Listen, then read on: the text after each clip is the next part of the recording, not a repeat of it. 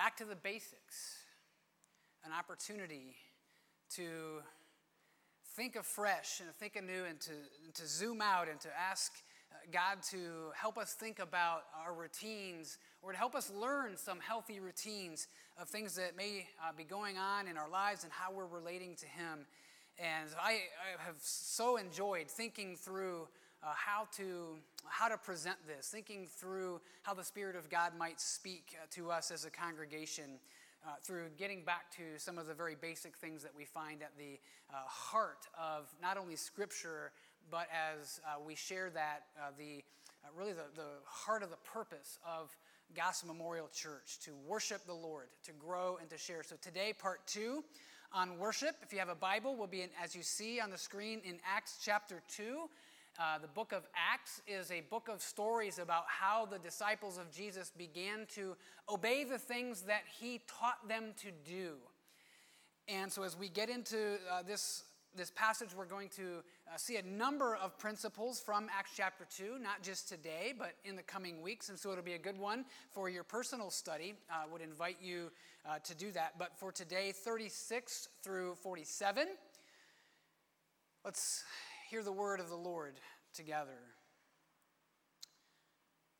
Let all the house of Israel therefore know for certain that God has made Him both Lord and Christ, this Jesus whom you crucified. Now, when they heard this, they were cut to the heart and said to Peter and the rest of the apostles, "Brothers, what shall we do?" And Peter said to them, "Repent and be baptized, every one of you, in the name of Jesus Christ for the forgiveness of your sins, and you will receive the gift of the Holy Spirit. For the promise is for you and for your children and for all who are far off, everyone whom the Lord our God calls to Himself."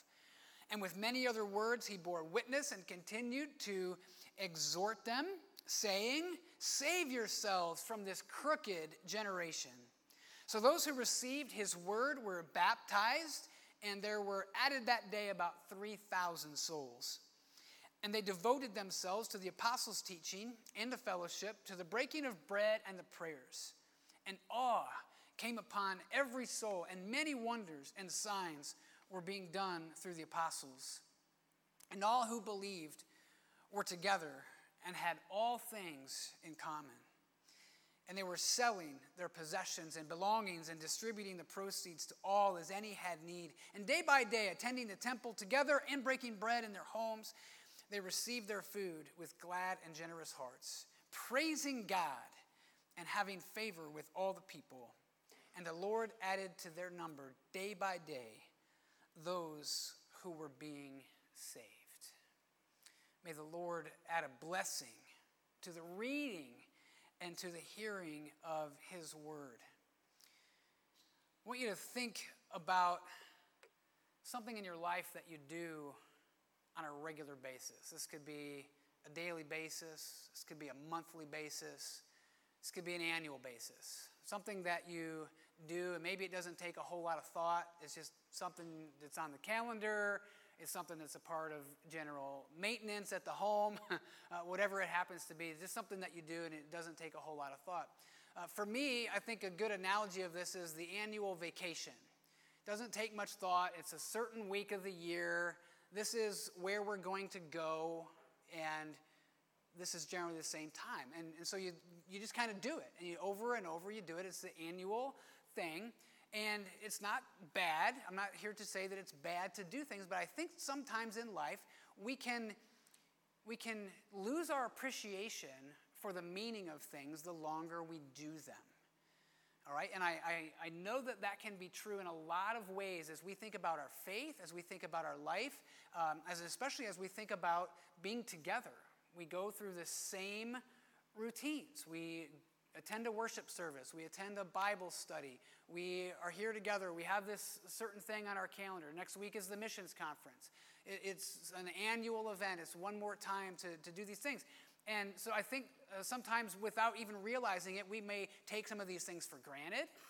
We may not think through them from a fresh perspective. We may just find ourselves going through the motions and doing them. And so I hope over these weeks of doing this series of getting back to the basics that we get a fresh chance to evaluate. What is it that we do?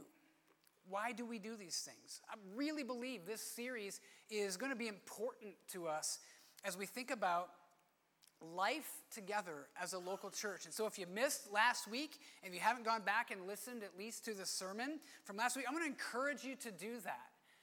Take the ones that you've missed in this series and to go back, spend the time, and listen to those messages if you happen to have missed one. They're available on our Facebook page. They're available each week on our website as well. Okay, so let's find some things out about worship. I'll refer back to Acts chapter 2 as we go along. I'm not going to be giving specific verse-by-verse instruction like I might in other longer series or passages. What I want for this passage to do from Acts 2, 36 to 47 is to be a guide for us over the next several weeks.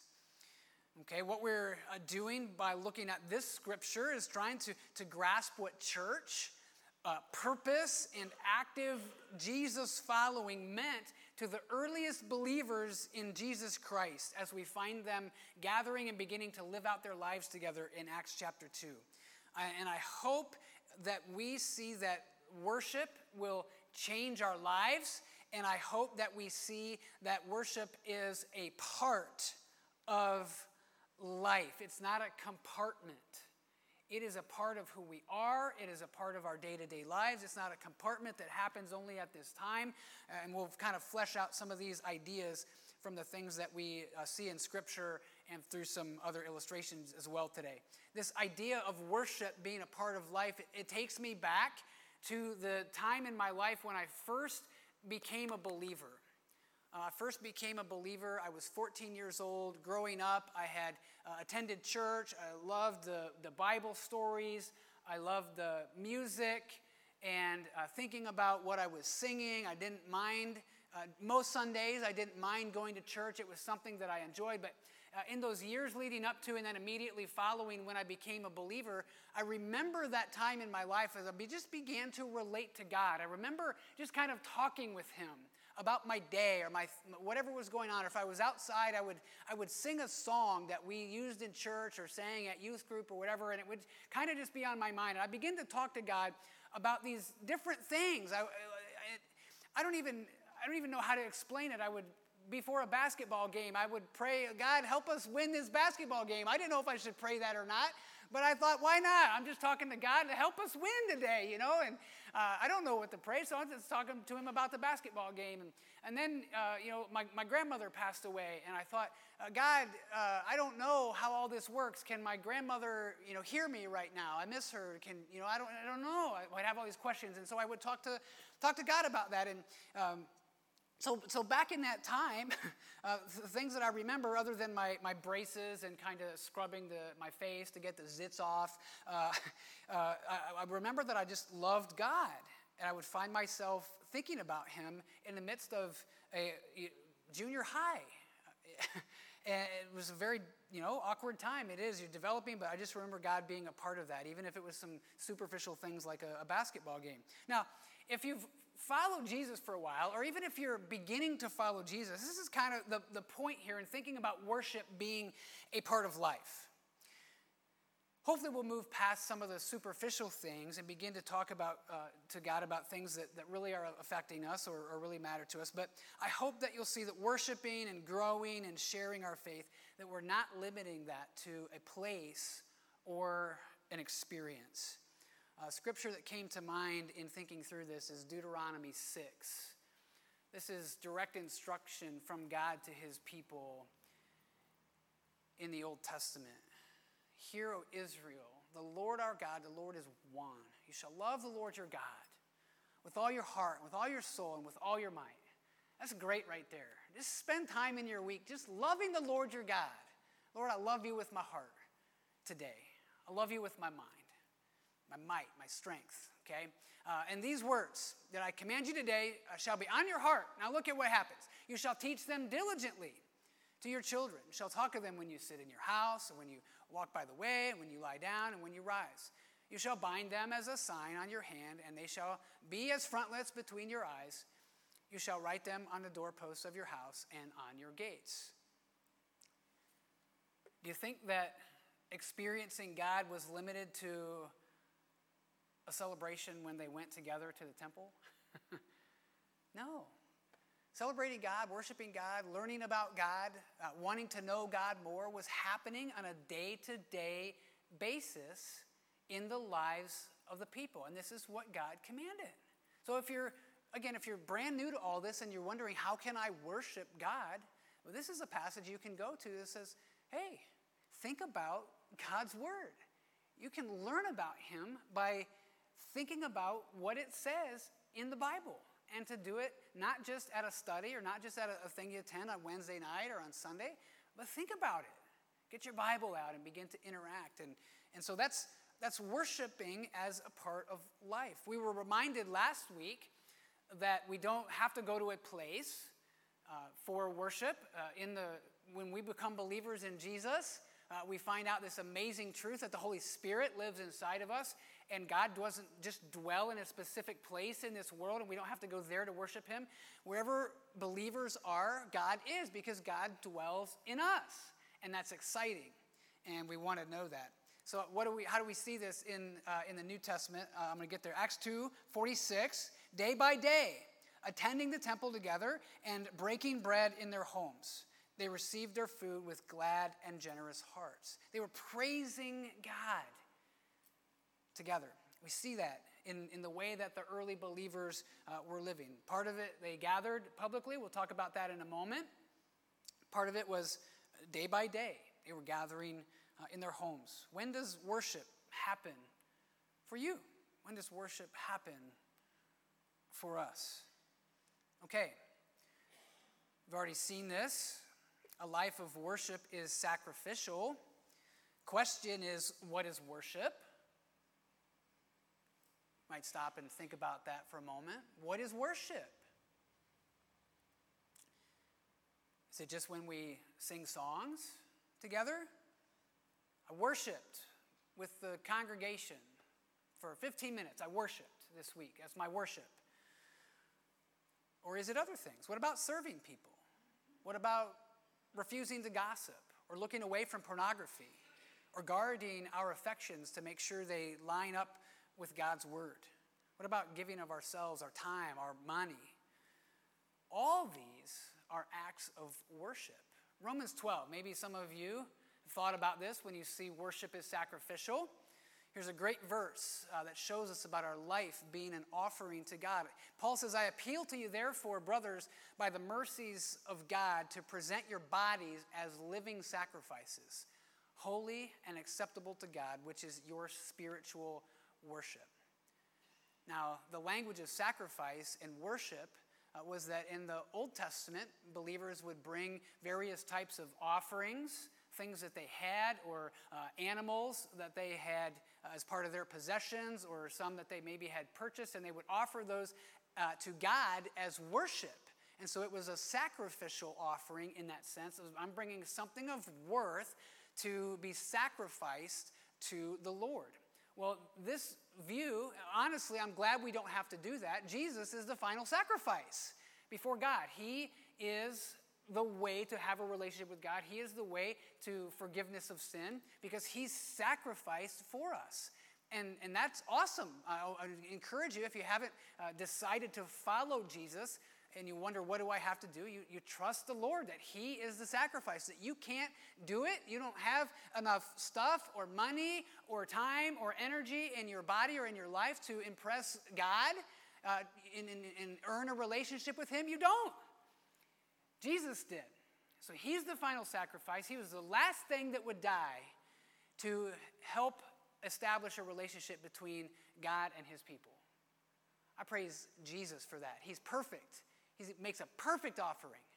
And so how do we live our lives in worship to Jesus? We live as living sacrifices. Our bodies that we get are living sacrifices to God. It's a life of sacrificial worship. And we do that in a reflection, not to earn what Jesus done, but to show our praise and our thanks for who Jesus is. We want to serve others. So think about this. Think about a life of sacrificial worship. What takes up the most time in our lives? For a lot of us, it is some sort of schooling or work. Probably takes the most time of our lives. So let me ask you, is that just like filling our time and getting some money so then we can just do the real important things? Does our school, does our work matter more to God than that? Are we able to worship in those things? It would be tragic to me to have some view that we think school or family life or something like that is just some sort of a checklist and God doesn't really care until we get back together to go to that place to worship again, and that's the real worship. If we're thinking about life as sacrificial worship, then it matters what I do at school.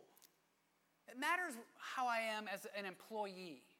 It matters how I work. It matters if I speak up if an employee is being treated unfairly, or that I don't cut corners on my job, or I refuse to spread the gossip, or maybe that I try to lead that study at lunchtime or share a little bit with one of my coworkers about my life and my faith. All of those are opportunities to worship that can fill our days. It matters if at home that I'm going to make a decision. I'm going to keep the laundry going. I'm going to do the dishes. I'm going to take some extra time and serve the household, and I'm going to do that. Those are acts of worship when we decide we're going to serve the people that we live with to keep the household moving. It matters if I plan to respond to God in my day-to-day life. It matters if I'm ready to say yes to the Holy Spirit. It matters if I see others as people to serve rather than people to judge. These things matter. These are all sacrificial in the sense that it costs us doing something else or thinking another way and instead looking at how God wants us to be in these areas where we can go and serve Him. A life of worship is sacrificial. In many senses, we sacrifice our comfort, we sacrifice our opinion, we sacrifice our way. And in looking at the early church, looking at Acts chapter 2, we see a lot of this sacrificial worship in them, in the way these believers are coming together. First of all, they're sacrificing their way. They're repenting and they're trusting Jesus as the way. They're coming under the apostles' leadership and teaching. They're coming under the word of God. They're celebrating communion together. They're praying together. All of these things, and when they do them on a regular basis, are in place of other things that they could be doing to seek their own comfort. Lives of sacrificial worship. I'm so grateful for the picture. These are people who loved one another, cared one another. We'll talk a little bit more about these as we talk about growing in our faith. But even selling possessions and belongings and distributing the proceeds to all as any had need, acts of worship coming out of these believers, some of the earliest believers in Jesus Christ besides the disciples. And we see lives of sacrificial worship. Okay, now, I've sort of delayed on this. What is the one thing we know the most about worship? Right? What is the one thing that perhaps shapes us and forms us the most as new believers or as young children when it comes to worship? It's church, right? I love church. It's not wrong to say I love being together with the fellowship. I love being together with the people. I love looking around the room and seeing who's here today and praying for people that aren't with us today. And man, it's good. It's good to do that. But what is it about these gatherings? Let's think just a little bit as we think about worship. Worship involves powerful gatherings. So we talked about worship in day-to-day life, and I want you to see that as essential, orienting your minds to God. And then I want you to see worship in a powerful gathering. Many of you know that I enjoy running. So let's say that I or somebody else is going to decide, hey, we're going to go out, we're going to train for a marathon. And I think that we're going to run a 26.2-mile race.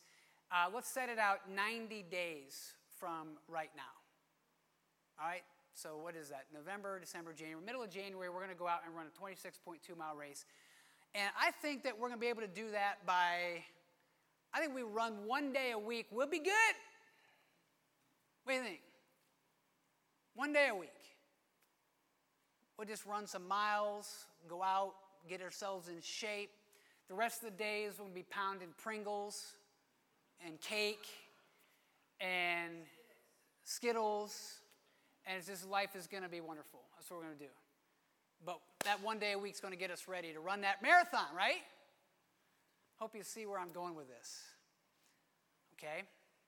My hope today is in showing the power in the gathering is that we have this relationship where worship fuels us together.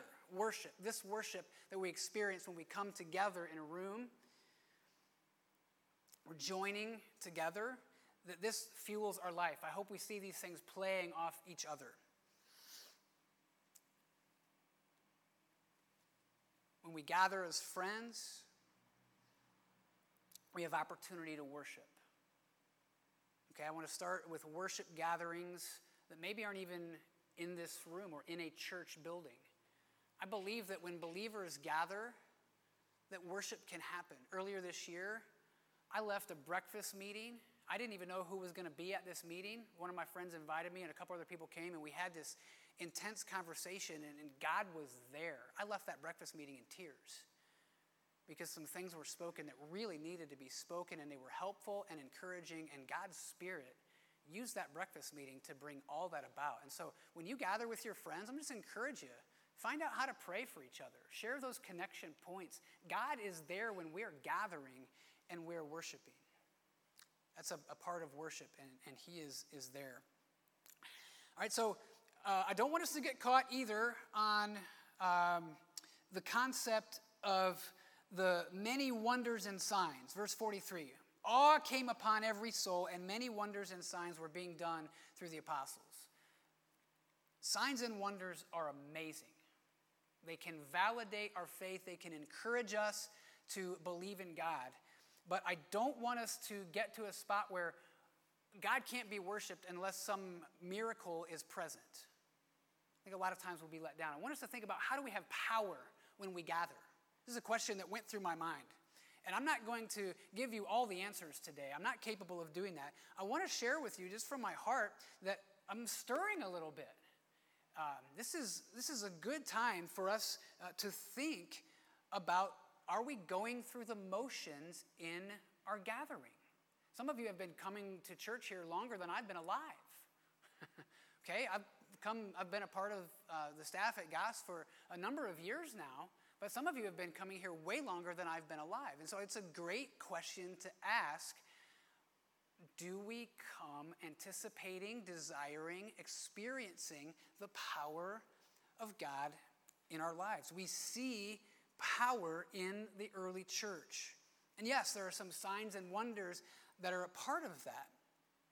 Awe comes upon every soul in verse 43, and they're praising God. And we see, again, they're together in the temple. That'd be a gathering like this, but they're also breaking bread in their homes. And so that's where we see this play off together. First of all, I would say it is sacrificial to come here. You sacrifice something to say, I'm going to come and be a part of a public worship gathering. So there's an element that our living bodies together, we join together as living sacrifices before God when we come and we worship. And there's power in that. Here's a picture of this in 1 Corinthians. This is a letter that Paul wrote to the Corinthians. They were known for being very selfish. They were known for following the leaders of some of the early church and not Jesus himself. And they had a lot of sin issues. They had some disorder in their worship too, and they were over-reliant on some of the supernatural gifts. And Paul writes this to correct that. Okay, look, brothers, do not be children in your thinking. Be infants in evil, but in your thinking be mature. In the law it's written, by people of strange tongues and the lips of foreigners will I speak to this people, and even then they will not listen to me, says the Lord. Thus, tongues are a sign not for believers, but for unbelievers, while prophecy is a sign not for unbelievers, but for believers. Stay with me if you don't quite understand everything about tongues and prophecy. If therefore the whole church comes together and all speak in tongues, and outsiders or unbelievers enter, will they not say that you are out of your minds? Okay, the picture here is that they're speaking in other languages by the power of God, and outsiders come in and say, why is this happening? In that sense, the tongues are not a sign to people on the outside. They're going to confuse them. That's what Paul is saying. But what he says, if all prophesy, if our speaking in our gatherings is based upon the word of God, and an unbeliever or outsider enters, what happens? He's convicted by all. He's called to account by all. The secrets of his heart are disclosed, and so falling on his face, he will worship God and declare that God is really among you. This is what we desire, is the kind of power when we gather that is based upon God, based upon his word. And the Holy Spirit works in such a way to reveal our secrets, to convict us of our sins, and to know that God is real, and to declare that because we've been together. There is power in that. And that excites me. There have been times in this room when I and other people have experienced that. And I'm not at all saying, oh man, we're stuck completely in a rut.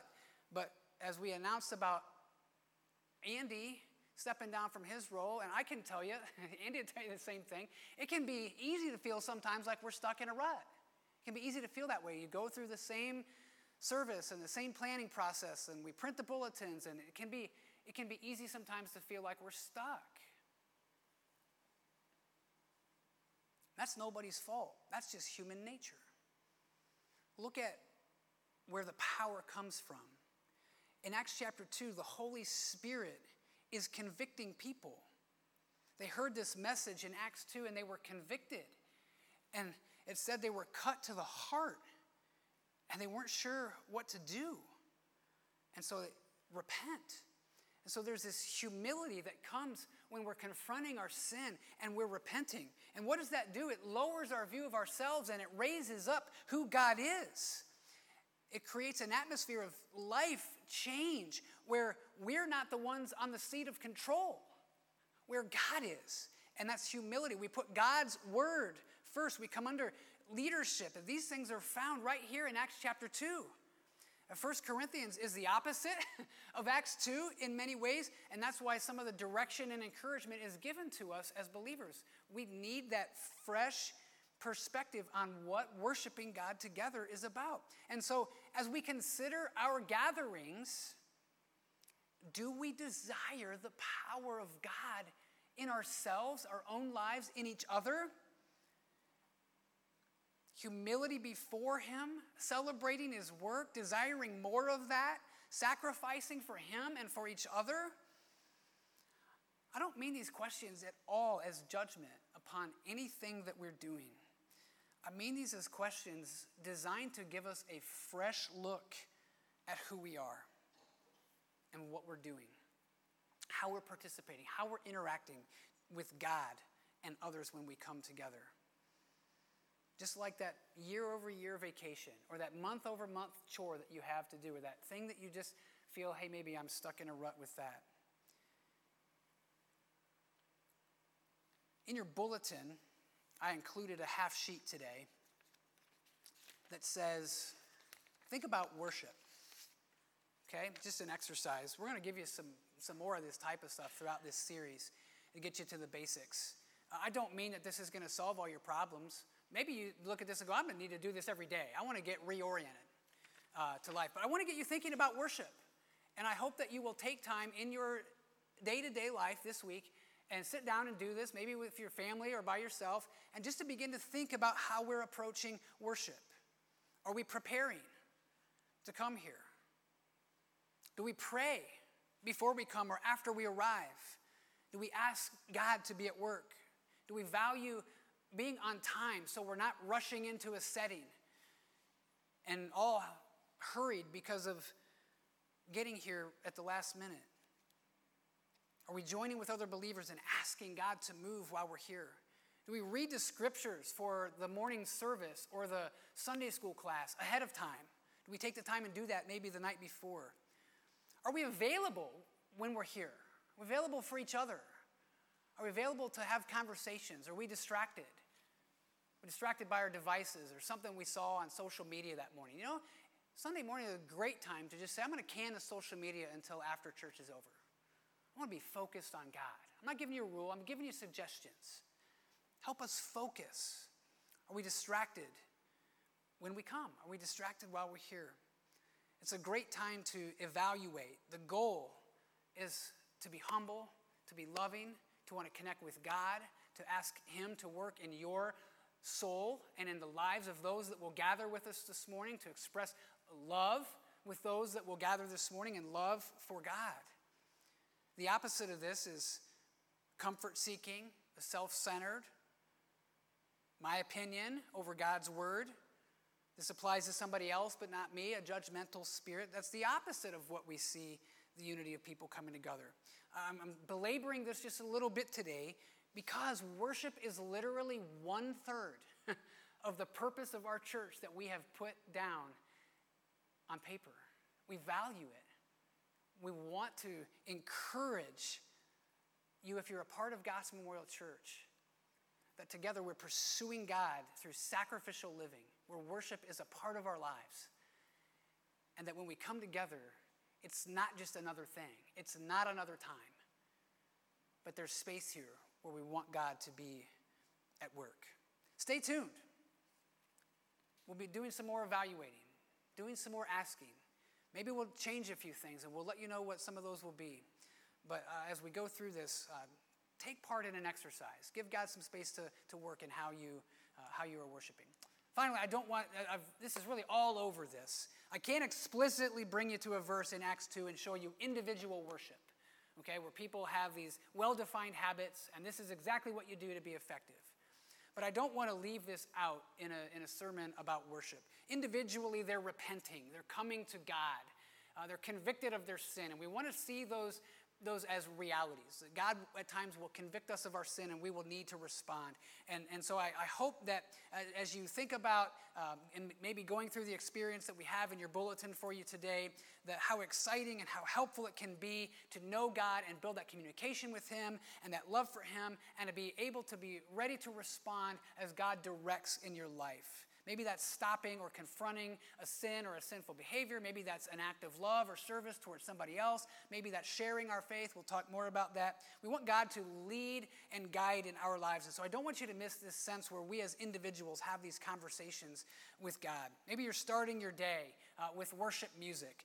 Maybe before you get out of bed, I'm going to get my Bible and I'm going to read it. I'm going to turn on a light and I'm going to read it before I go out that bedroom door and get into whatever's going on, or before I turn on the news or the sports or whatever. I'm just going to start it with God, and I'm going to relate to Him and worship Him and give Him my day. And then the same thing at night as we wind down. Are we thanking God for the day? Are we talking to Him throughout the day? I want to just give you this vision of relationship, of ongoing communication. And as you do that, just like with any relationship, it will tighten up and it will build, and you will begin to know Him so well that you can rely on Him. We desire this life-changing worship, when it's a part of our lives, when we live sacrificially, when we experience power in gathering. It will change our lives, and it will help us to worship Him more and more as individuals day by day.